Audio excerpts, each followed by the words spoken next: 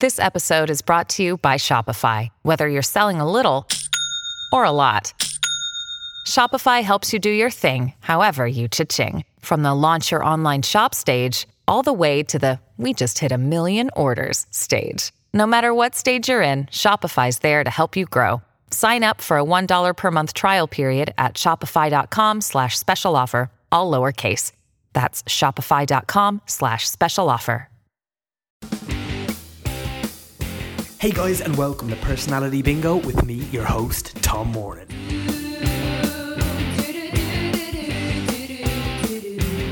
So this week on the podcast we have Mark Cantan. Mark is a writer, a performer, and someone who's going to be on stage performing a one-man variety show at the Pier Centre at the end of February. It's something that I have no idea what it's going to be like, but we've left a little clip to a little trailer that you can check out. It sounds incredible. I'm definitely going to be there, and I highly recommend that you guys check it out too. Mark is a really well-known writer on the Irish theatre circuit, as we talk about in the play, but he's written plays like Jezebel, he's been a Rough Magic Seed, and I'm really excited to see what the hell a one-man variety show is, but if there's anyone who can pull it off, having met Mark, I'd say this guy could be the guy. Guys, in other news, come and check me out in Romeo and Juliet. I'm playing Romeo out at the Mill Theatre. We're running until the 16th of March. We're opening next week, and tickets are going fast for that one. We've got loads of daytime performances too, and some evening ones as well, so do come and check us out. As I've been saying for a while, there's going to be some exciting news about some of my own writing that is going to be hitting the Irish stages at the end of March, the beginning of April, so do keep an eye out for that, because it'd be great to have as much support as possible for that, because it's something I've been working on for a while, and I'm excited to tell you more about it, but until then, please enjoy Mark Cantan playing Personality Bingo with Tom Moran. Tom Moran's Personality Bingo. Tom Moran's Personality Bingo.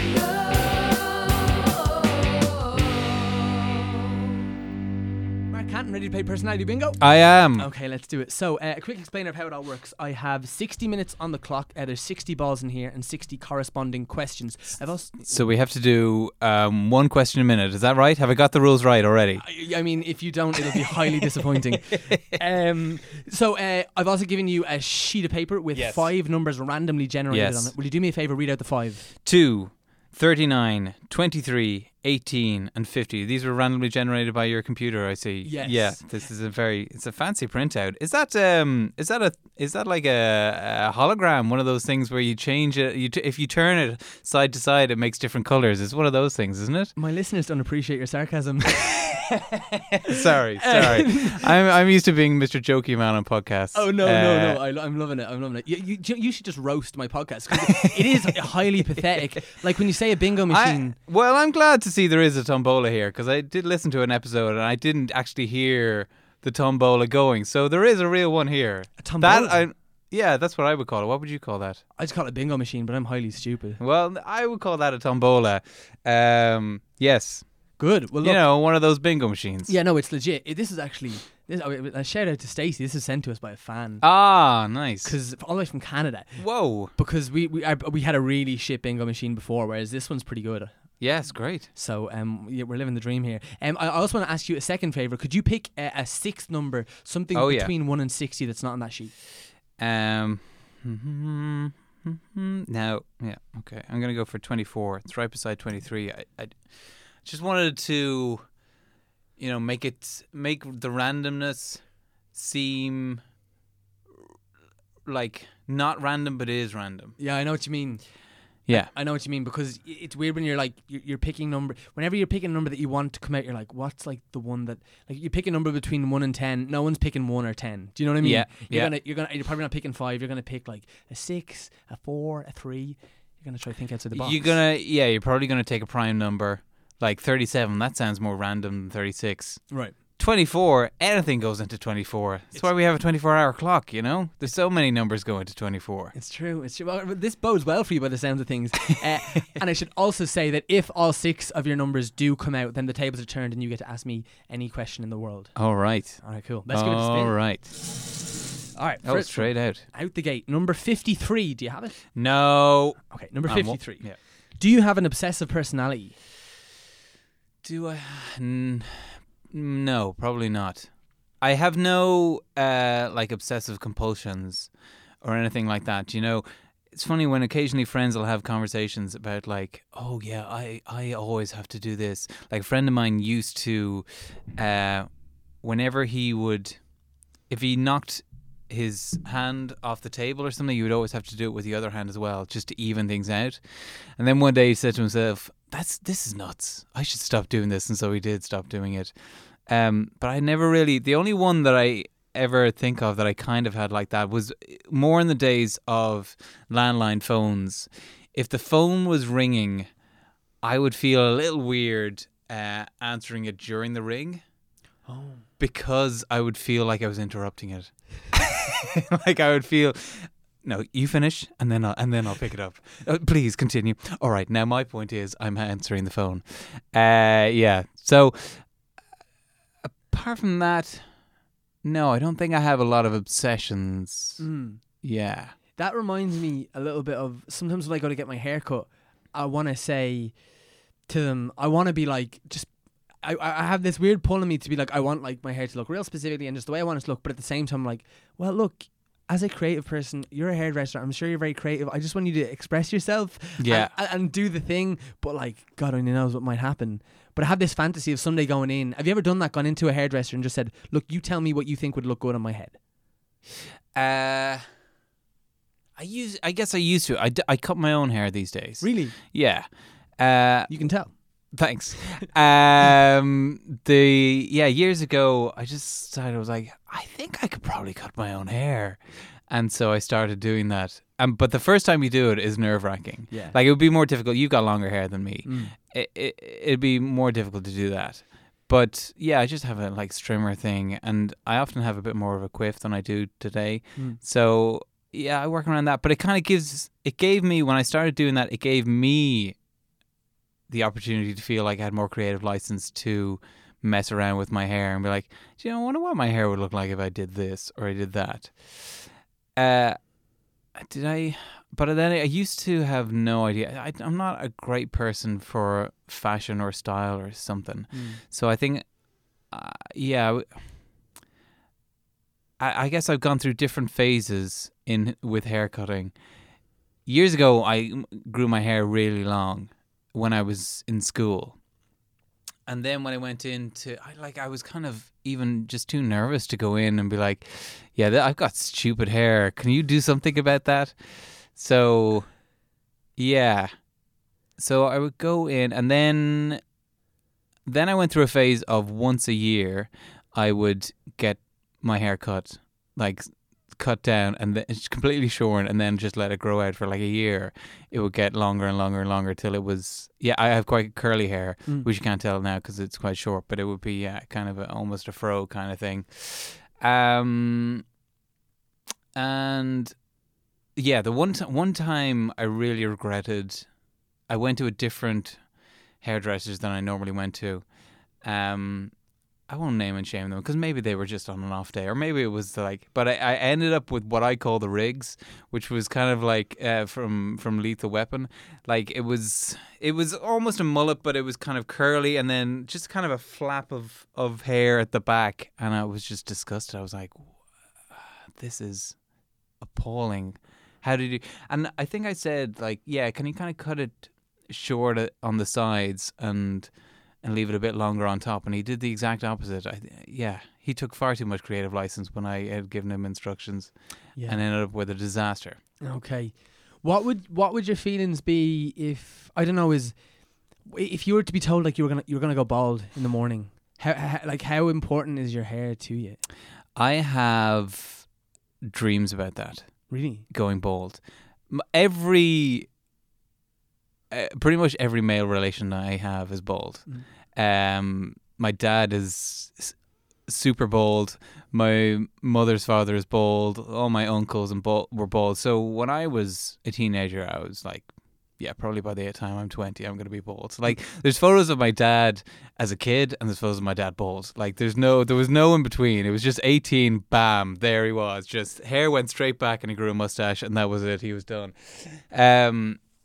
So, I'm kind of surprised. I'm 39 now, and I still have hair all over on my head.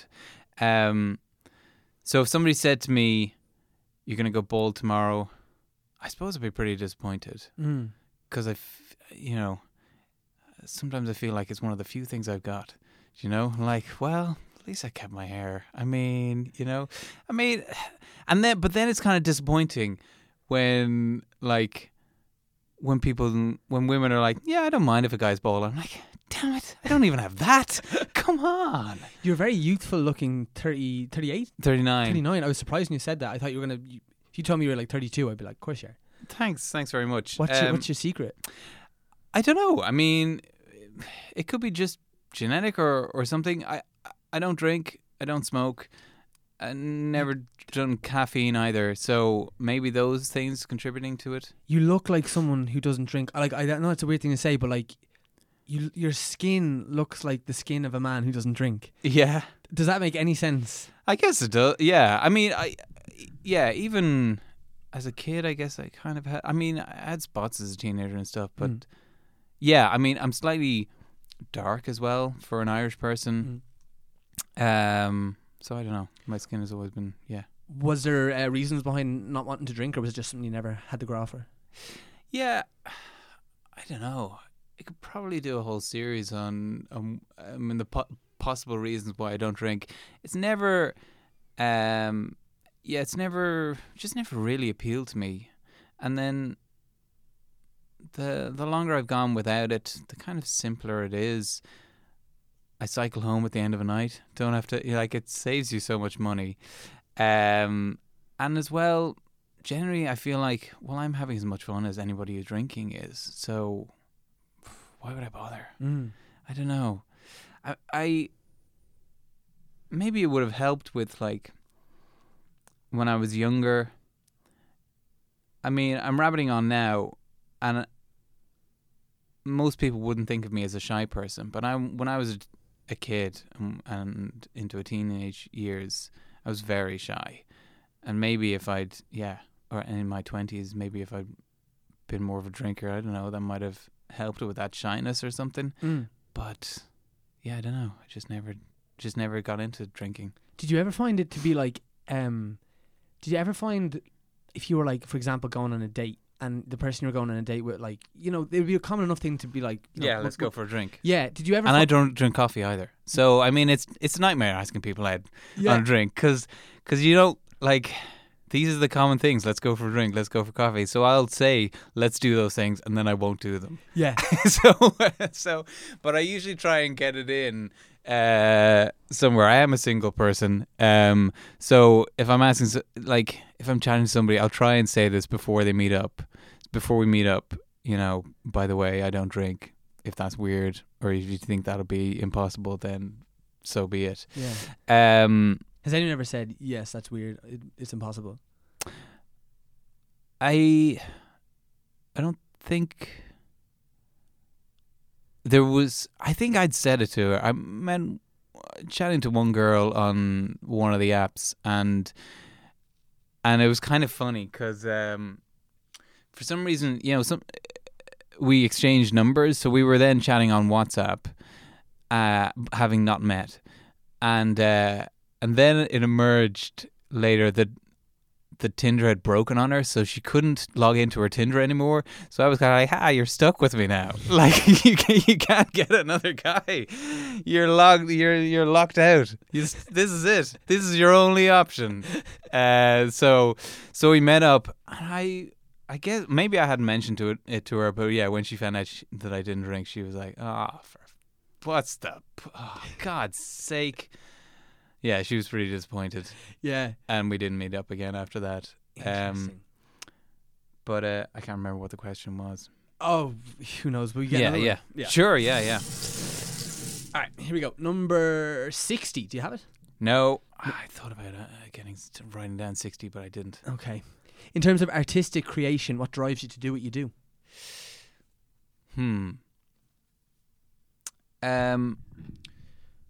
When I say to do what you do you consider yourself? I know you do a lot of things, so yeah.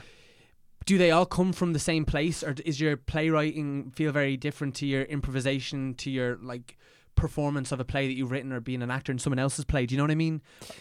They probably come from the same root cause, but feel different in outcome, maybe.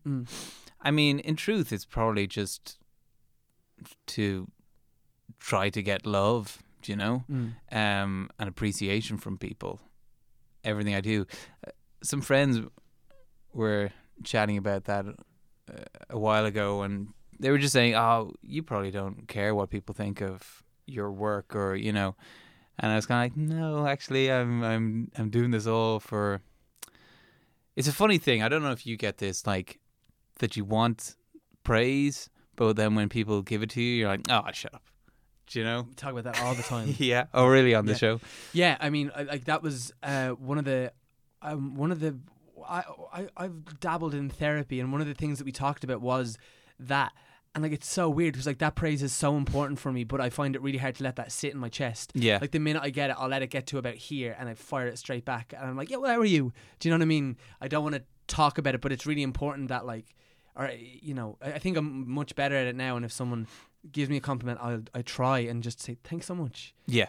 And look, put a full stop on it there. Like that's lovely to say, and I really do appreciate it. Yeah. But yeah, what is it? Why do you think that happens with us? We're not comfortable with it. I don't know. I don't know if I've ever thought about that before. Like, is it that you don't we don't believe it on some level?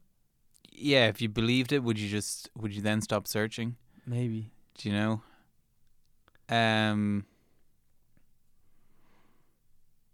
Yeah, I don't know. I'm trying to be better at that. I am pretty good at that. If people compliment me on something, I'll usually say thanks so much.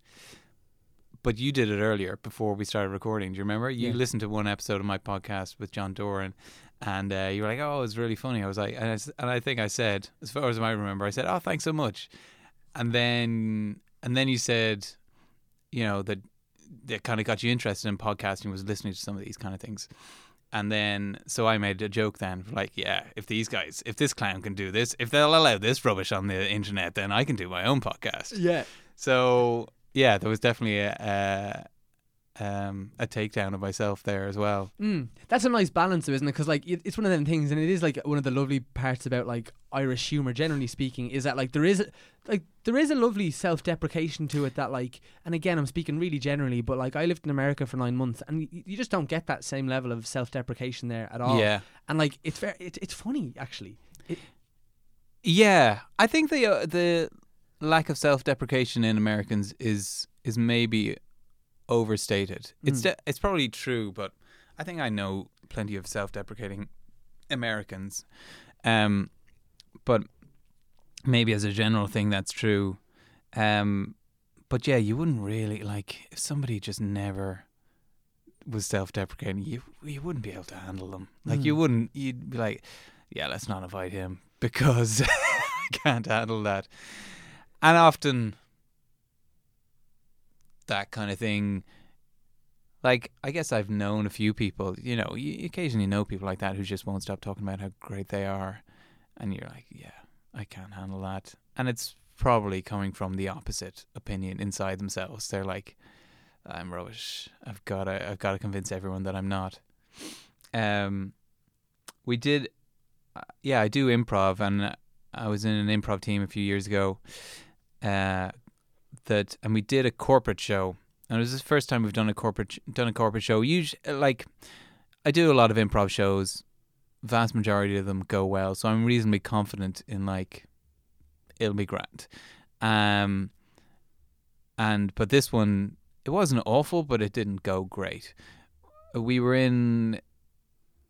Firstly, it was a company where what they did was it was their job to look at computer games and look at the translations of the dialogue or the whatever in a computer game and judge it. So they had people from everywhere in Dublin, you know. So it was a huge international thing. So, I mean, I presume their level of English was pretty good, but still, there's kind of, you know, cultural references or whatever aren't quite the same.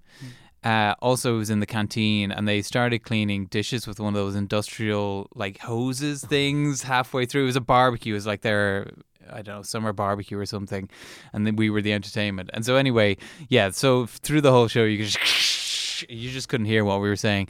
So yeah, it wasn't a great show. And afterwards, I kind of was like, oh well, who cares? But the rest of the group were kind of like, oh, my God, that was just demoralizing. That was so embarrassing. But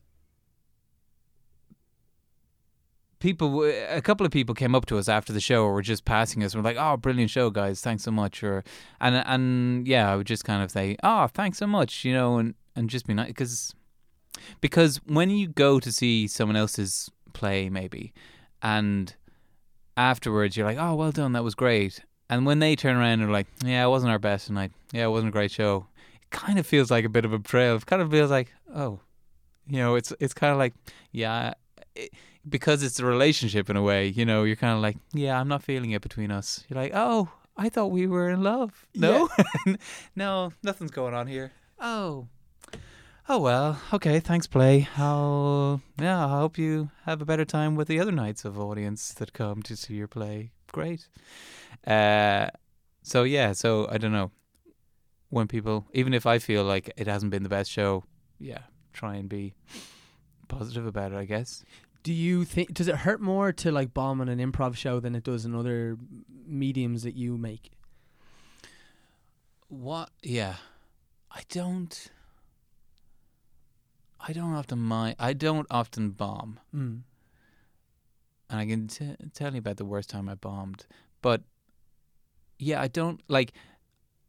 I did a play a few years ago, and I wrote. I wasn't performing in it, and generally good reviews, some great reviews, some reviews, some bad reviews, and some people, don't like to read reviews. The director of the show maybe didn't like to read reviews. The producers would read them, But I would just read the good reviews and the bad reviews, and I'd be able to kind of take,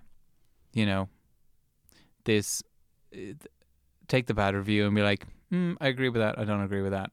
That's fine if you think that. Is that different when you're a writer and your job is done once the play is up versus when you're a performer, and regardless what the review said or what the comments they might have made in your performance, you've still got to do your performance? I've never been reviewed for improv. There's just not really improv reviews at the moment. And nor should there be. I don't feel like that's a form that should be reviewed. Yeah, I don't know. I mean, I guess what's the point of reviews? I never really read reviews. I just look to see how many stars. And reviewers were like, oh, I don't like putting stars next to things.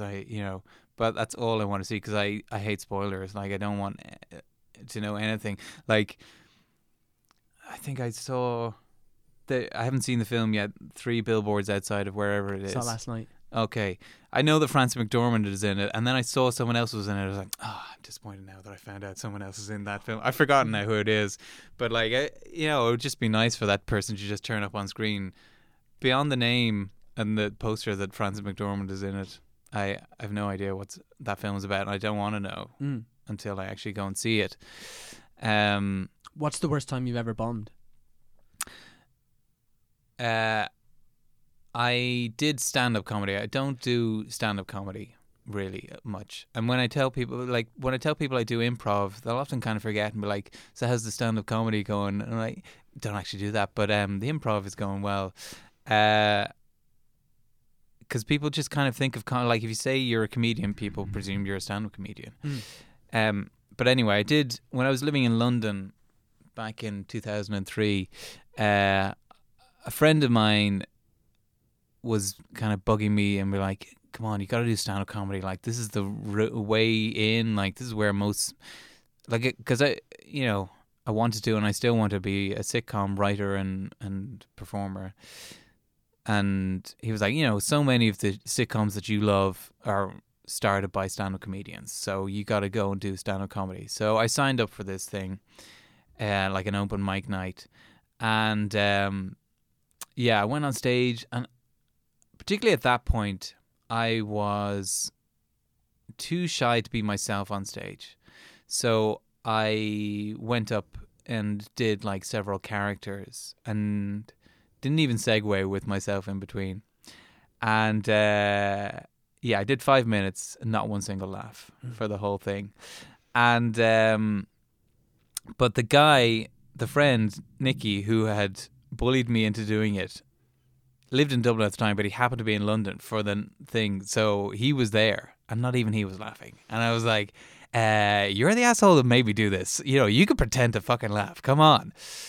But no, he didn't. Nobody laughed. Yeah. Yeah, I've done some stand up. Yeah. But like that, it's funny you say that, because what I want to do is to like more or less make TV and to be in it. Like I'd love that. Yeah. You know, and I had the same thing, because like loads of my like heroes would have like I really like I really like Louis' show, and I really like I done Pete Holmes. I don't know if you know his show. He has a show called Crashing. Yeah. And Mike Birbiglia. I really like these guys. Right. Yeah. And I was like, so I had the same mindset. I was like, well, these all do this, and I did it, and it was funny. I my first one went really well, so then I was like, all right, this is like a thing. So I probably did like, I'd say I've done stand up about 10 times, and I'd say I've done well 6 or 7 times, done like bad once or twice, and like just one night I just bombed. Really? So bad. It was my first ever night in the international club, in the international bar, and which kind of was like, oh, I'm like going places here, because like, you know, you see some great people there. Yeah. And it was my first night on there, and like, but there was no one there. I was like on like one of the last of the night. Everyone had gone home. Oh, really? English was bad, and that's not Was it an representative. open mic night or? No, I knew the host. He was a friend of mine, so he was able to. Yeah, but I thought generally they put like the newer person in like a middle spot. Funny, there. This was a mistake. This is a thing I learned. And a well-versed comedian came up and he's like, I have another slot to go to, will anyone swap with me? And I was real new and green, and I was like, oh yeah, me. So and I let him go in like a great spot. He had a brilliant set, and he was brilliant as well, to be fair. And then I went on in the second, because I didn't know where to go, and I wanted to watch everyone anyway, just to try and like learn stuff. And then I went on after, and just like that, like I got a handful of laughs. And the reason I asked the question about the improv was that in stand-up, I think my stand-up is, it really is like me, and it's fairly anecdotal, and it's not really like jokes. It's normally stories more so, you know. Whereas an improv, and correct me if I'm wrong, because I'm not an improviser, but because you, relatively speaking, start with nothing, so anything that happens is coming from you and the group, obviously. But that's why I wonder, does it feel more personal when that doesn't go well, because you're like, well, this is very much I'm digging from within myself, so if they don't like it, they don't like me. No, I guess I wouldn't feel that. To be cocky, like, I haven't had a bad show in quite a while. Generally, it goes pretty well. And even the shows where, like, did a show on Monday and I was just feeling tired. I didn't think it was a bad show, but I was just feeling tired and wasn't feeling quite with it or enjoying it maybe as much as normal. And yeah, afterwards people were congratulating, and you know, still enjoyed the show. So I don't know. I don't often have that experience of like, this has gone terribly. But because there is like a history of generally we do well. If there was a bad show where it just was like, this is tanking, like, yeah, I would generally feel like, oh well, that's 1 out of 100. Forget it. Yeah. What's the greatest lesson you've learned about improvising? About improvising. I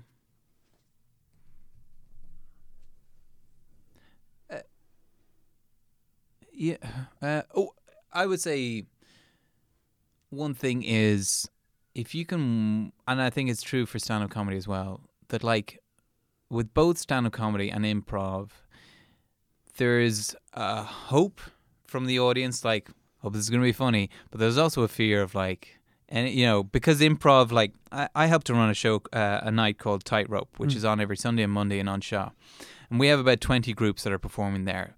So there's usually 3 groups a night, and then we kind of rotate through, and it's a different mix up. So kind of like stand-up comedy, you're like, you could love the first group and the second group not so much, and the third group are great or whatever. You know, you'll have your favorites and the ones that you don't like so much or whatever. So I can't remember what I was going to say about that. So you want to. So the audience is kind of like, is this going to be a good one or a bad one? And if you can walk on stage, like I kind of want to walk on stage and just without even saying it to the audience, just be like, relax. You know, we've got this. It's all right. It always works out for us and it'll be grand. And then once they can relax, like, they've got it. I don't know why I know that, like now, but it's grand. That guy looks relaxed, so he must be able to do this, you know, whatever this is.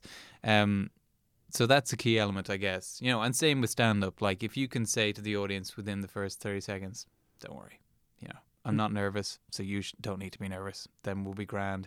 And even if I don't have a joke for the first 2 minutes, if I look relaxed, then, you know, don't worry about it.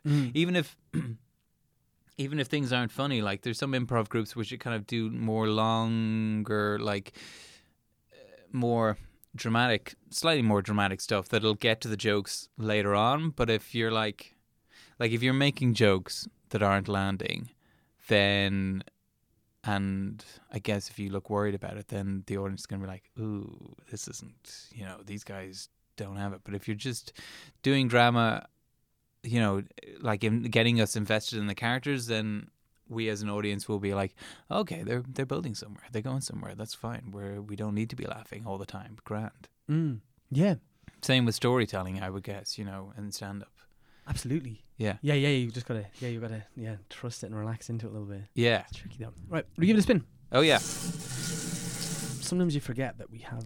Yeah, I feel like I haven't answered half of the questions that you've asked me, but I've said something about everything. I'm like, No, well, I don't know about that, but I'll answer this question in my head instead. How about that? That's the trick to this podcast. Like, the questions are only there to like poke someone for anecdotes. Do you know what I mean? Yeah. So yeah, it's great when the guest disregards the questions. To be honest, like that is fine Yeah. by me. Okay, number 58. Do you have it? No. All right, number 58. If you were to have a child, would you bring them up? I'm with trying. religion? I'm now currently trying to figure out what are the probabilities. Have you figured that out? Yeah, well, as in like, so it's 60. So it's, yeah. Like, yeah, we've done 52. We've got about 56 or 7 episodes in the can, 50 out, right? Yeah. And so I think by the time we hit like episode number 60, like in theory, we should have got someone to get all 5, but it hasn't happened. We had someone get to 5, but sometimes I go slow and I'm just enjoying the chats. Yes. Yeah. Slightly. Yeah. You don't have a set amount. I can't remember the formula. I did maths in college, but I can't remember the formula for figuring out what the probability is of, like, the probability that any of these balls. So the first one would have been 1 in 10 that it would have been one of these, and now you've already got 3 balls on the table. So it's 57 in. It's 6 in 57. So it's still roughly 1 in 10. But Yeah. anyway, yeah. Yeah. Look, we It's no use. it's yeah. I can't, you know, I apologize, listeners. I know you're all dying to know, well, what are the actual chances? Well, how am I going to be betting on this in the bookmakers if, you know, is that what happens? Do people place bets on that in Paddy Powers? What are the chances by the end of March that they will have a complete bingo on personality bingo? It's like the Euro Millions. Yeah, it's a rollover every week. Yeah, That's okay, who we got good. reviewed. Sorry, what was the question? If you were to have a child, would you bring them up with religion? No. Mhm. I'm Do you have a not- child? I don't. Okay. And I'm not a religious person. And yeah, I'm really not a fan of religion. Yeah, I mean, it would be a difficult situation, and it's if I fell in love with someone who was deeply religious or something, I just don't. It would just be really difficult. I really don't believe that way of thinking, never mind the things that are said, is good. Is a good way to approach life. Like, believe in this with no evidence or despite evidence to the contrary. I think it leads to a lot of problems. I think you know, we've really got to look for what is the best answer here. What evidence do we have? Let's try and take human, accounts out of the equation as much as possible, because humans are so fallible. I had a funny thing happen recently. I think it's funny. But I'll get a plug in here for a podcast that I'm producing called Sleepy Time with Stephen Bradley. It's a comedy, fun show. Stephen Bradley is an improviser and a stand-up comedian. And I'm actually, because I was producing it, I'm the guest on the first episode. We were just like, well, let's just give it a go and see how it works out. So the first episode is out there now, and you can listen to it with me. You can listen to more of me being a guest. But in that podcast, and this is, in that podcast, we recorded a couple of months ago, and at one point I talked about how, like, it's weird the way if you're at your front door and you need to go to the toilet, it's like this is happening. Like, there's no way to stop this. You're gonna piss yourself. But if you're lying in bed, you're like, I don't need to piss for an hour. I can lie here for an hour and, like, you haven't pissed in, in ages because you've been asleep or something. It's like, nah. I can check, Instagram a little bit longer before I need to go to the loo. So I said that to Steve. And then a couple of weeks ago, so 6 or 7 weeks after that, Steve tweeted out pretty much that as his own kind of joke. He phrased it better and in a funnier way. And I read that on Twitter. I was like, good point, Steve. I wish I'd thought of that. And, like, I'd completely forgotten. So then, before we put out the first episode of his podcast recently, I listened back to the first episode. I was like, I said that. Wait a second. We've both forgotten that this was a line from me. So I think it's just funny the way that Steve, I guess, and it's entirely innocently, and maybe he thought of it separately. I don't know. But he tweeted that out as a thought of his own, and I believed him. Because I had forgotten, like, that human memory is just so fallible and malleable, and that's been shown in experiment time and again. So when people are like, well, this one time I prayed to St. Anthony and then I found my crossbow, it's like, yeah, but that's just, you got to put this thing to experiment for us to know if it's true or not. We can't just listen to anecdotes. Otherwise, you'd have to believe in every religion in the world. Because they all have anecdotes where I prayed to whatever, and then the thing happened that I wanted to happen, and so I don't know. I think we would be living in a better world without religion. So do you subscribe to? I use this as an example sometimes when you talk about this because I'm Are you a religious person? No, I come from a very religious family. Yeah, and I used to be. I used to want to be a priest. Yeah. Yeah. But I think I really just wanted to be like an actor or a performer, you know what I mean? And I was like, well, that's kind of it. But I won't lie, I go to mass probably twice a year. I go on Christmas Eve with my family. Yeah. And I actually enjoy it. I enjoy the ceremony of it, and I enjoy the community of it, and I like singing with people, and I like shaking hands. Like, I like those things where it gets tricky, and I and at the same time, while I believe everything I'm saying, I don't disagree with anything you're saying, you know what I mean? And I appreciate that might make me slightly full of shit, I'm not sure, but, like, it gets tricky then when you look at, well, you're really showing support for, like, a structure that is, like, perpetrated so much violence against the most vulnerable people in our society, and, like, so I can see my own hypocrisy in this. But where it's interesting for me is, like, and I've said this countless times in the podcast, but I'd be curious to hear your thoughts on it. Someone like my granny, she's 90 years old, grew up really religious, 2 priests in the family, all this stuff, very, very religious, and her husband, my granddad, died about 2 years ago, and it's the only comfort really she can take now, because she's 90, she's like in her house the whole time, and, like, her hope and her belief is that she will see him again in heaven, and I think that's the thing that kind of keeps her, I don't know, is it keeps her happy or keeps her alive or whatever it is, but it feels to me like that's a really important thing to her. Yeah. What do you think of that when you can see it in individuals and that you're like, well, this is actually, like, this is good for you? Or do you not believe that it is good for them?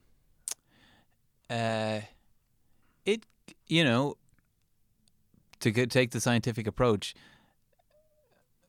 beliefs and faiths like that can be good for you, and people can be happier, believing those kind of things. I think in general, if you looked at it, like people with religious beliefs are happier than those without. And I wouldn't, like, I'll ask for your granny's email address, and I'll send her an email after the show just telling her why her views are wrong. But generally, I wouldn't, like, I don't go after people. If somebody tells me they're religious, unless they want to have a conversation about it, in which case I'm totally fine with that, I wouldn't go after people and say. But it does lead to, it can lead to dangerous things, like, well, it says in the Bible that this is wrong, which is often not, like, I think it's kind of funny that, like, that people might say, oh, well, I'm Christian or I'm Catholic, but I kind of feel like nobody really is, in a way, because everybody takes their own parts of the Bible that they want and leaves behind the rest of them. Like, I'm sure your granny probably wouldn't stone to death someone who touched the skin of a pig or anything like that, So everybody's kind of taking, well, these are the bits that I think I like or that fit it.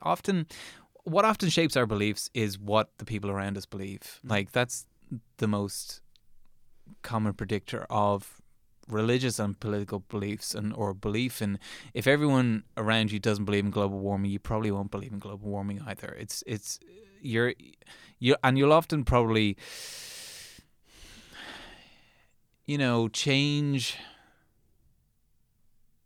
come up with a reason why you've changed your belief on something, but it's probably just because most people around you have changed or believe that.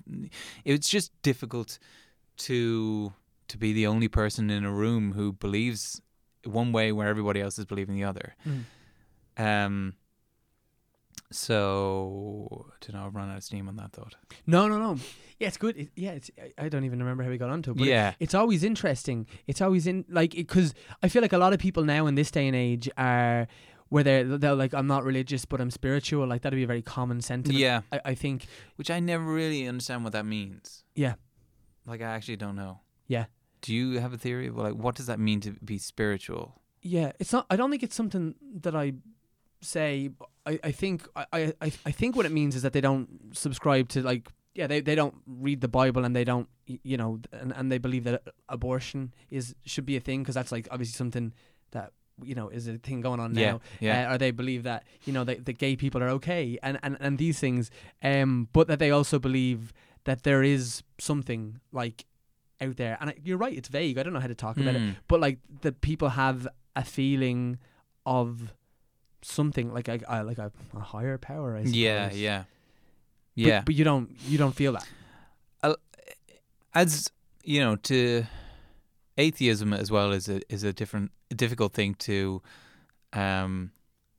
describe, because it's one word, but it can kind of mean a lot of things.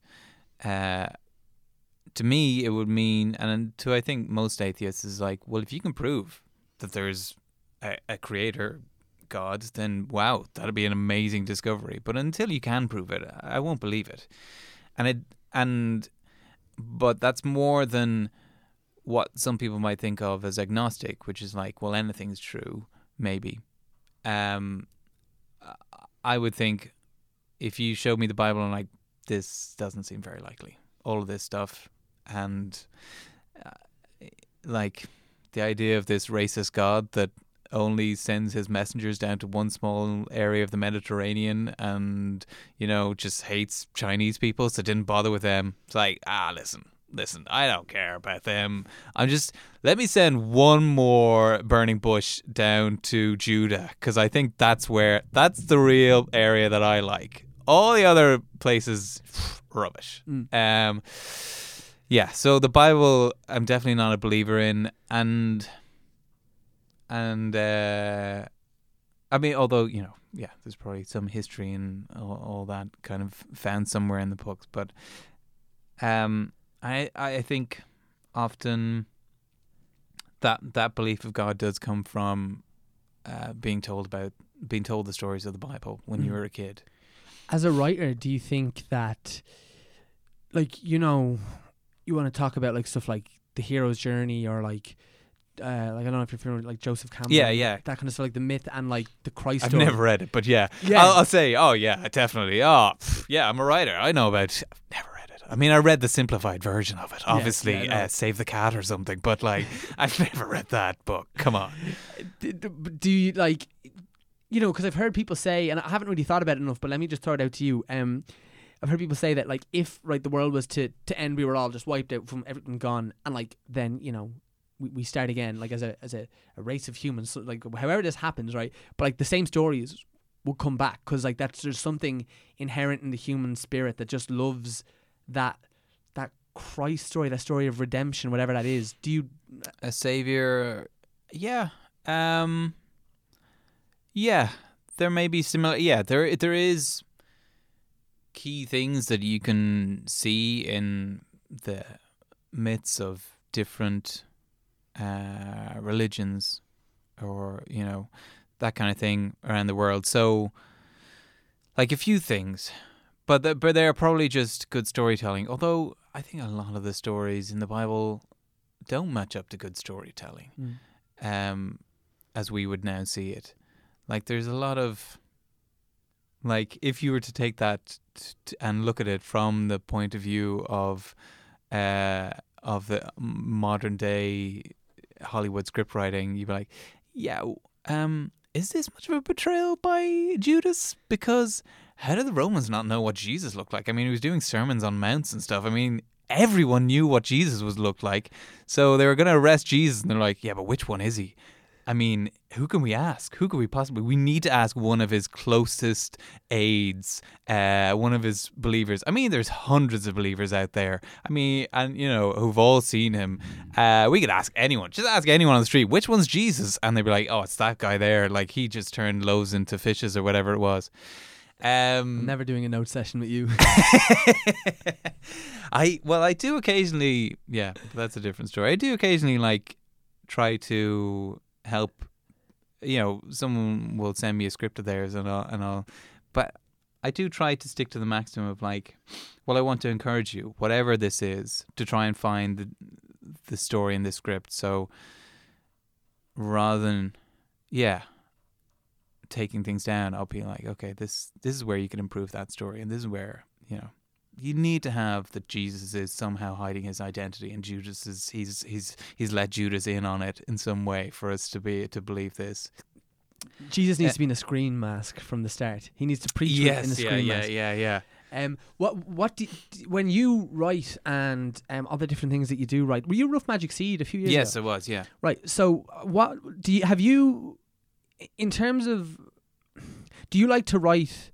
Because, you know, in the podcast you do co-host and stuff, and that's a collaborative thing, improvising, super collaborative. Do you like the solitude of writing and like going off and however you choose to do it and doing it, or do you write in a team, or how do you navigate that? These days I don't much write at all. I've written kind of short things, which I'm doing some of in this one-man variety show that I'm doing in February. Yeah. I don't enjoy writing by myself that much, but I've written in teams before, and specifically I had a writing partner, the same guy who bullied me on stage to do stand-up comedy, my friend Nikki, who we were writing partners for years and failed to get anything anywhere, and then he moved to London, so we kind of split as writing partners, and he teamed up with this guy that we vaguely knew from college. Nikki had worked on a thing with him, a guy by the name of Chris O'Dowd. And so Nikki teamed up with Chris, and they wrote Moon Boy, and it was a huge success. I'm very happy for Nikki. You know, it's great that one of us managed to write a big sitcom. You know, and And if it was that he lost the dead weight and managed to go off and have, I mean, great. Listen, you know what? No, I'm still friends with Nicky, but it is funny that as soon as our partnership ended, he was like, "Right, I'm actually on TV now. This is going great." So, but the thing, like, whenever I was writing with Nicky, it would kind of be like, oh, I wish I could just take this off and I would just get this done. Like this, it's a nightmare writing with another person. And as soon as I'm not writing with anyone, I'm like when you're writing a script by yourself, you leave it at the end of the day, and then you come back the next day and you're like, this is exactly the same as I left it. No one has done anything to this. Like this is exactly the same problems that I had yesterday. No one has progressed this story at all. No one else is pulling their weight here. But yeah, but I guess I found it, like, I wrote this play called Jezebel and it did well and I toured around, and then I just had difficulty writing something else full length, and had difficulty with that. So I've written kind of short pieces that I'm doing in this one-man variety show next month, where ostensibly it's a variety show, where I'm going to be acting, improvising, mime, dance, stand-up comedy, maybe vaguely singing. I'm just going to be trying to do everything on stage. But there's kind of something a bit more to them. Like some of the parts have stories to them, which I think are kind of a bit more like it's mostly a comedy show, but there are some sweet parts to it as well. Yeah, and people tend to, like, people enjoy the comedy parts, but people come away kind of remembering the sweet parts, maybe. Yeah, so I just found it easier. I started writing.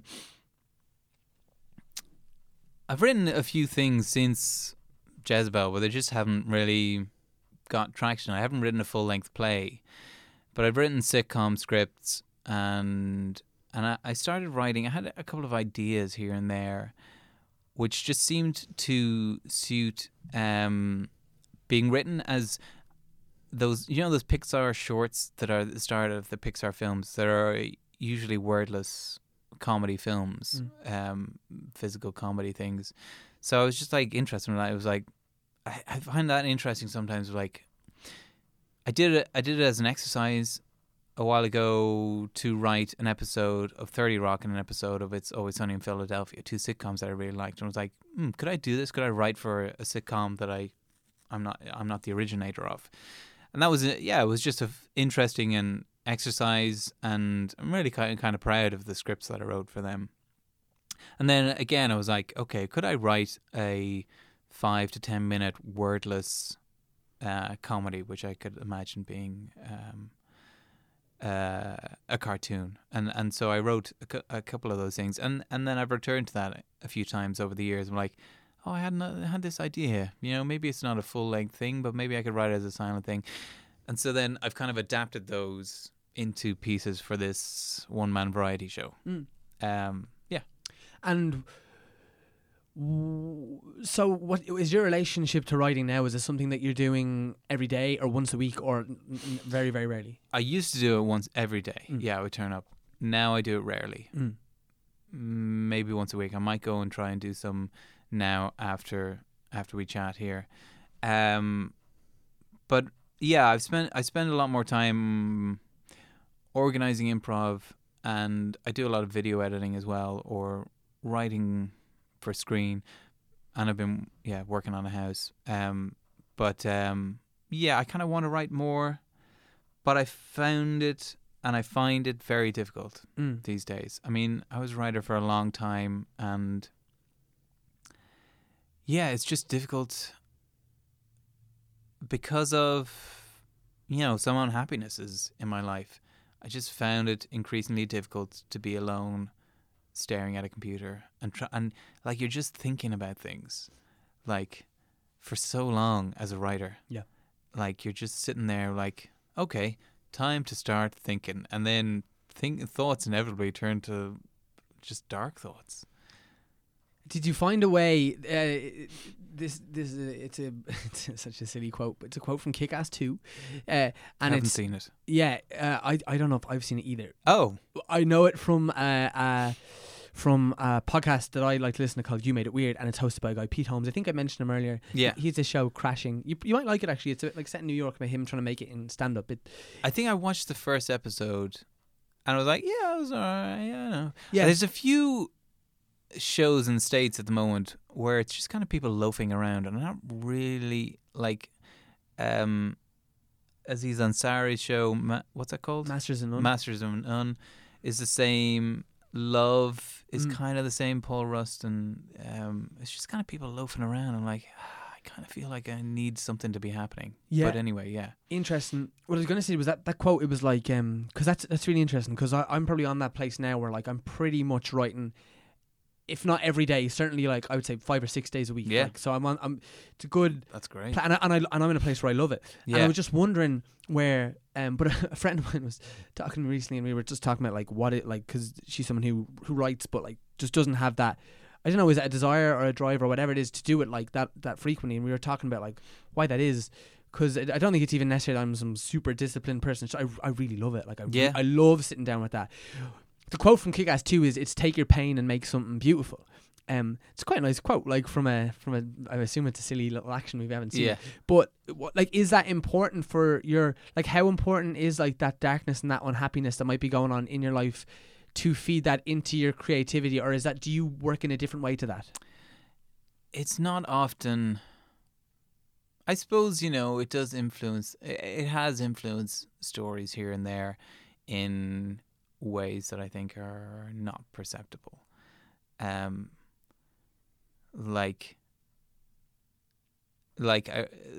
a thing that's in the one man variety show, and a friend came to see it and was like, how did you sum up my life? And I was like, that's my life. So yeah, could I write something without unhappiness? I think so. I mean, I hope so, but I think there's a drive that comes from that, like what we were talking about earlier, that search for love, pushes you to keep pushing at something, be like almost a mania sometimes, like, okay, I need to push this further. I need to get this. It needs to be better. It needs to be better. It needs to be better. Although that's not often how you would see me if you saw me at work. Like, that guy's a maniac. You'd be like, that guy is just tapping on a keyboard occasionally, or that guy just gets on stage and dicks about for a while. Doesn't seem like he's a maniac. Maybe I need more mania. Does the search for love come from like an absence of love from the world around yourself, or from family or friends that you feel? Yeah. Something like that. Yeah. Do you know any artists? Do you believe it's possible to be a really good artist? And I use artist in the word like just whatever it is, creatively, without that absence? Do you think everyone starts trying to fill that hole? It must be possible, but there's something driving a person. I was chatting to friends about this recently, and about, they were kind of the opinion that incredible talent or ability can just be inbuilt, and I don't really believe that's true. I think if any great artist or something has, I think, been at that a long time. I believe in the 10,000 hour thing, which is often misquoted, I think, as if you do 10,000 hours of anything, you'll be a master of it. I think what Gladwell is saying, rather, or what that idea is saying, rather, that to be a master at it, you need to do 10,000 hours. Nobody just walks on stage and is amazing. But that can be an associated thing. Like, I was pretty good at improv when I started it, not as good as I may be now. Through practice again, like, I've improved. But that wasn't just inbuilt in me. Like, I've been acting since I was a kid, and I've been writing since I was a teenager. And like, going at like a script every day, you know, be like, okay, how could I improve this? And how does the story work? Or what would be the connections here? How could I mold a joke out of these lines? Or, you know, all day long I was working at that stuff. And so then when I did improv, which is kind of a new skill, but it's associated with it, you know, I'm still bringing those things to bear, you know, like here's that trick I've used before of like how to write a joke or, you know, stuff like that. My friend was like, yeah, but what about that guy we were in school with? Like, he would just not bother with music class. We were in music class all day long, and he would just not bother with it. And then when you could actually convince him to be bothered, he would just create something amazing. And I said, and I didn't know that guy's background. I was like, yeah, but what was his deal? Are his parents musicians? And my friend was like, yeah, his parents are musicians. So he was around music all his life, like, and I'm sure they instilled in him, like, oh, listen, you know, as a kid, they were like, yeah, play this, play that, you know, try it. Why don't you try it with the piano? I see, this will improve it if you do it like this. And so, yeah, just having that. So, but also coupled with that, as well as that. Like Gladwell again talks about how he was a great middle distance runner as a kid, but they were doing this thing called, I don't know, something hill climb, or they were just at the start of this hill. It was a massive hill, and the two guys he was with was like, "Let's go for it," and he just reached a point. It was like, "Do you know what? I actually don't feel the need to do this. I don't know why I'm doing this." And he just turned around and walked home, and then was never really a runner after that. I think. Coupled with that, there's got to be something in you that's driving you to like keep this going, because it is difficult, you know, like pushing at these things. You know, I've been pushing at these things for many years, and as you may have noticed, I'm not a huge household name or sitcom star or star of stage and screen and stuff. So why do I still keep pushing at it? And yeah, I mean, possibly I'm kind of halfway in between. Like, I haven't had the absolute, like I as I said, I was kind of a shy person. I'm a recovering shy person, as I say. But you know, it's partially about getting in people's faces and saying, "I'm the guy." By the way, I'm the guy. No, like someone that I know. And this isn't a slam. I don't know if I should say this person, but something I said earlier in the conversation, not Nikki, that is just very good at that. And that's why he's a big star, is that, like, and even I'll say it's Chris O'Dowd. And this is, like, he's very good. He remembers everybody. Like, whenever I see Chris, and I met him only a handful of times, they're like, Mark, how's it going? Oh, great to see you. Oh, my God, Jesus, how you been doing? And then I went to the rap party of Moon Boy, and I hadn't worked on it. I'd auditioned for it. I auditioned for all 3 series for one-line parts and didn't get any of them. I'm like, thanks, Nikki. Yeah, it's gone great. But I went to the rap party anyway, and I spotted him across the room just a moment after he had spotted me, and I saw him then walking to the other side of the room, and I'm the fail writer, but he came over to the other side of the room to say hi to me and be like, Mark, how's it going? Good to see you. Thanks for coming. Like, just as, you know, partially that's like it's a natural warmth and kindness or something, but as well, I think there's a partial amount of like, make sure I say hi to everybody in the room, because who knows who could be important, or who knows where any connection could lead to. And yeah, I guess, you know, I haven't had that. I haven't overcome my shyness through that desire, through that burning need to get to where I want to go to. Yeah. You know, I don't know. I'm just out saying nothing really comes natural. I'm sure there's something in Chris that, you know, pushes him to do that and has given him the skill to do that. What do you think, like, it was interesting. I mean, it's interesting to hear you say that. Like, you know, you've been plugging away for years, and like, you're not the household name as of now. Like, to quote yourself, What do you think? She's all right. Tom, she's a little off. I just didn't want to make it sound like I was accusing you of not being a household name. Yes, no. What do you, but it's funny you haven't said that. It'd Like be a fair accusation. no, but we've never met, and I would have heard of you, and I knew you had gone through Rough Magic, and I know Jezebel, okay. and I know your podcast, so it is also interesting. But Yeah. I completely accept your point. What is it the thing though that keeps you going, and like have you come close to quitting? What's the thing that hasn't made you quit yet?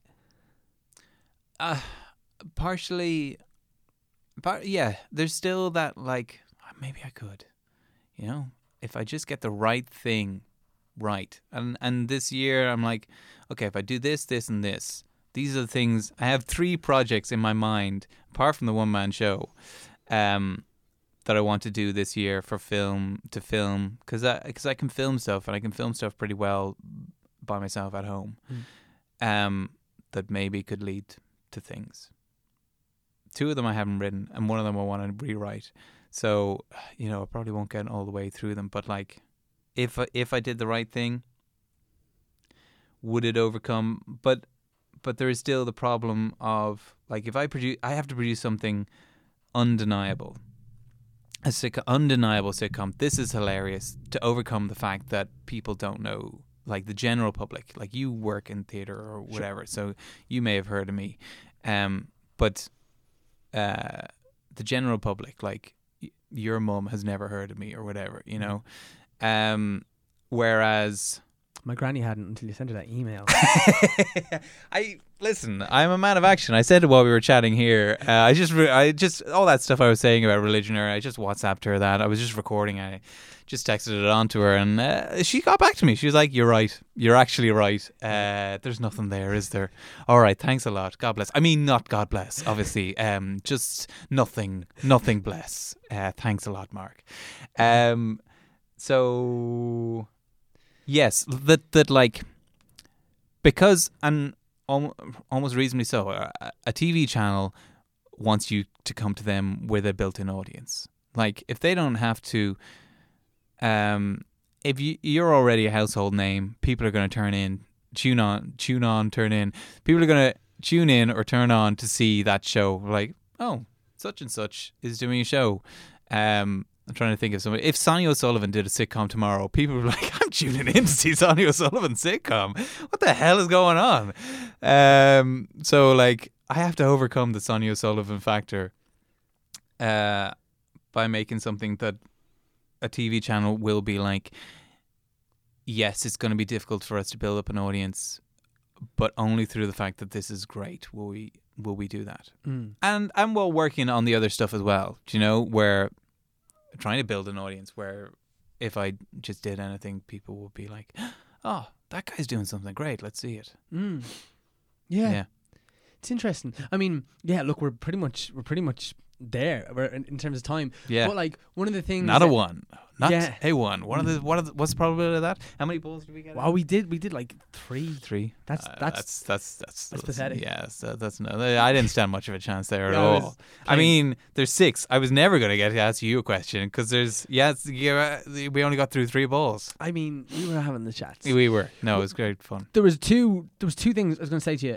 I don't know what I'm saying. They just made me think of them. One, I heard another thing the other day. I think it was the same guy. Was it Pete Holmes? I listen to a lot of his podcasts. He has a really good podcast.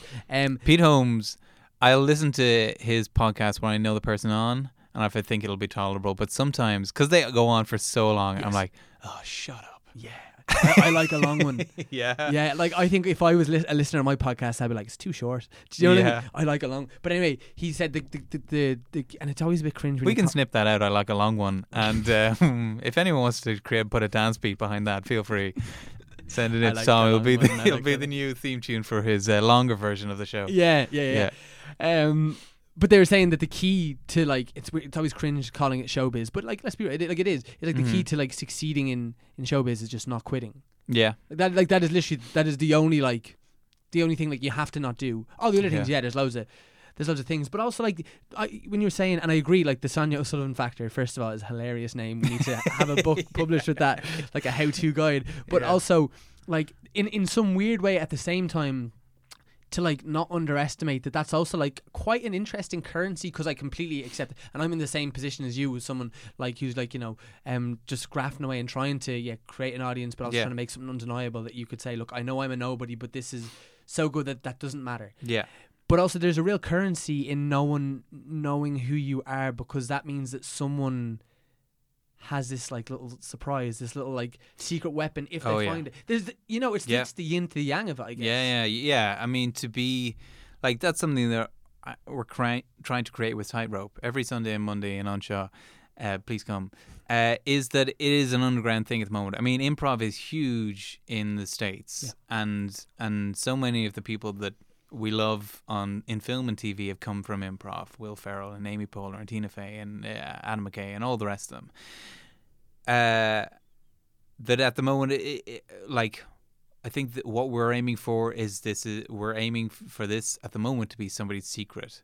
Is like, I go to see improv. It's a new thing. Like, people are kind of, you know, people are used to stand-up comedy, but at the moment, like, improv is like, why don't you come out and see people make up a play on the spot? It's like, what? What is that? So, yeah, I don't know. We're looking for that. Yeah, for that cult thing, I guess, at the moment. Yeah. Brilliant, Mark. It's been deadly chatting. Sorry, It's great we only got chatting to you. so few numbers. No. But we had a lovely time. Yeah. Do me a favour. The show sounds deadly, by the way. Genuinely sounds very cool. So will you tell us where we can see it and all the bits and bobs? Yes. Any social media, whatever you want. It's on the 21st to the 24th of February in the Pierce Centre, which is 27 Pierce Street. You won't believe that's a real place, but it is a real place. Tom can confirm. That is a theatre. Yeah. So it's on 4 nights. It's at the moment. Well, I don't know when this podcast is going out. Whenever you need it to come out.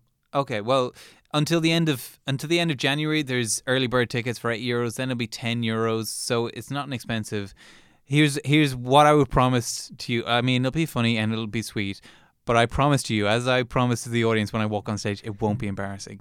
Like, when you come and see it, you won't be like, oh god, that was an awkward experience. That was just, even if there's 3 of us there and you don't feel like in the mood for laughing, it'll still be a nice experience. I won't be worried that, you know, there isn't huge laughs. You won't be worried. There's 60 seats. If you want more updates on that, you can follow me on Twitter. My name is Mark Cantan. Think of it like a sentence. I don't know if you put photos up with the things, but I'm slightly tanned for an Irish person. Mark Cantan. That's how to remember my name. I'm on Twitter as that. But people are often giving out their Twitter handles. Do you ever just type someone's Twitter handle? Like, Twitter has a search function. I always want to say when I'm listening to a podcast, like, Twitter has a search function. I have never gone like, yeah, I'll follow that person on Twitter. What's their exact Twitter handle so I can find this out? It is not TJ Miller. Right. Okay, I'll remember that. I'll just search for TJ Miller or whatever the thing is. Yeah. Well, look, we know where to find you now. Yes. No matter what.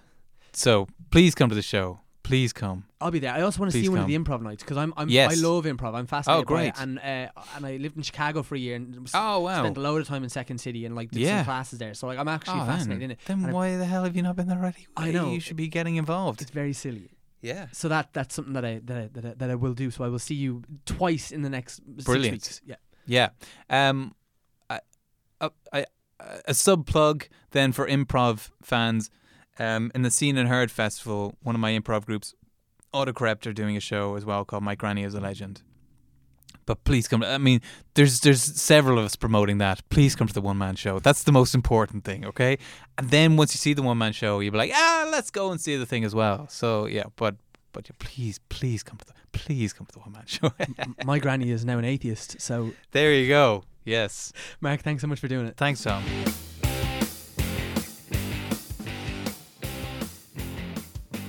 So guys, that was Mark Cantan playing Personality Bingo with Tom Moran. A massive thank you to Mark for taking the time to do it. Mark was someone who I hadn't met, but I was really aware of. I'd listened to his podcast, I'd been aware of his writing, so it was really lovely to get to sit down with him and have a chat, and we really got into it. It was a really, really great, honest chat. So Mark, if you're listening, thank you so much. I will see you at the Pierce Centre at the end of February. Guys, in other news, as I said, come check me out in Romeo and Juliet at the Mill Theatre. We've got a stellar cast out there. It's a lovely place to work, and I think the play is going to be really, really smashing. It's one of the most romantic romantic plays of all time. Oh my gosh, it's so gorgeous to get to do it.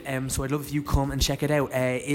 Also, come and see my play. I will tell you more about it when I can, but that's going to be previewing at the end of March, and we're going to run into the middle of April, and I would love to see you guys there. It's going to be Dublin City Centre, and hopefully we might get to do a little tour of it later in this year or early next year. In other news, a massive thank you to Taz Kelleher, as always, for mixing, editing and producing this podcast. She is the boss woman, and she is also the boss woman at In the Shower with Taz and Marcus, also on the Head Stuff Podcast Network. In other news, a massive thank you to Connor Nolan for the brilliant artwork, as always, to Leah Moore and Anthony Manley for their absolutely stellar theme music. Steam music, I mean, it does get steamy. It's very, very sexy to hear my name repeated into your earbuds over and over like that. And as always, to Alan and Paddy for all the work they do at Head Stuff, and everyone else on the team. I'm delighted to be a part of it, and I'm delighted that you guys are a part of this journey too. If you enjoyed the podcast, please tell a friend, please tweet about it, please Facebook about it, whatever you want to do. Give us a rating on iTunes, subscribe, all the good stuff that I say every week that no one probably cares about. Guys,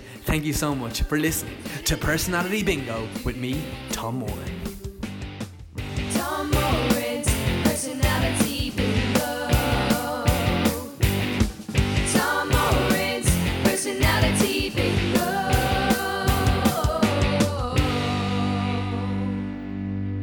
This has been a production of the Head Stuff Podcast Network.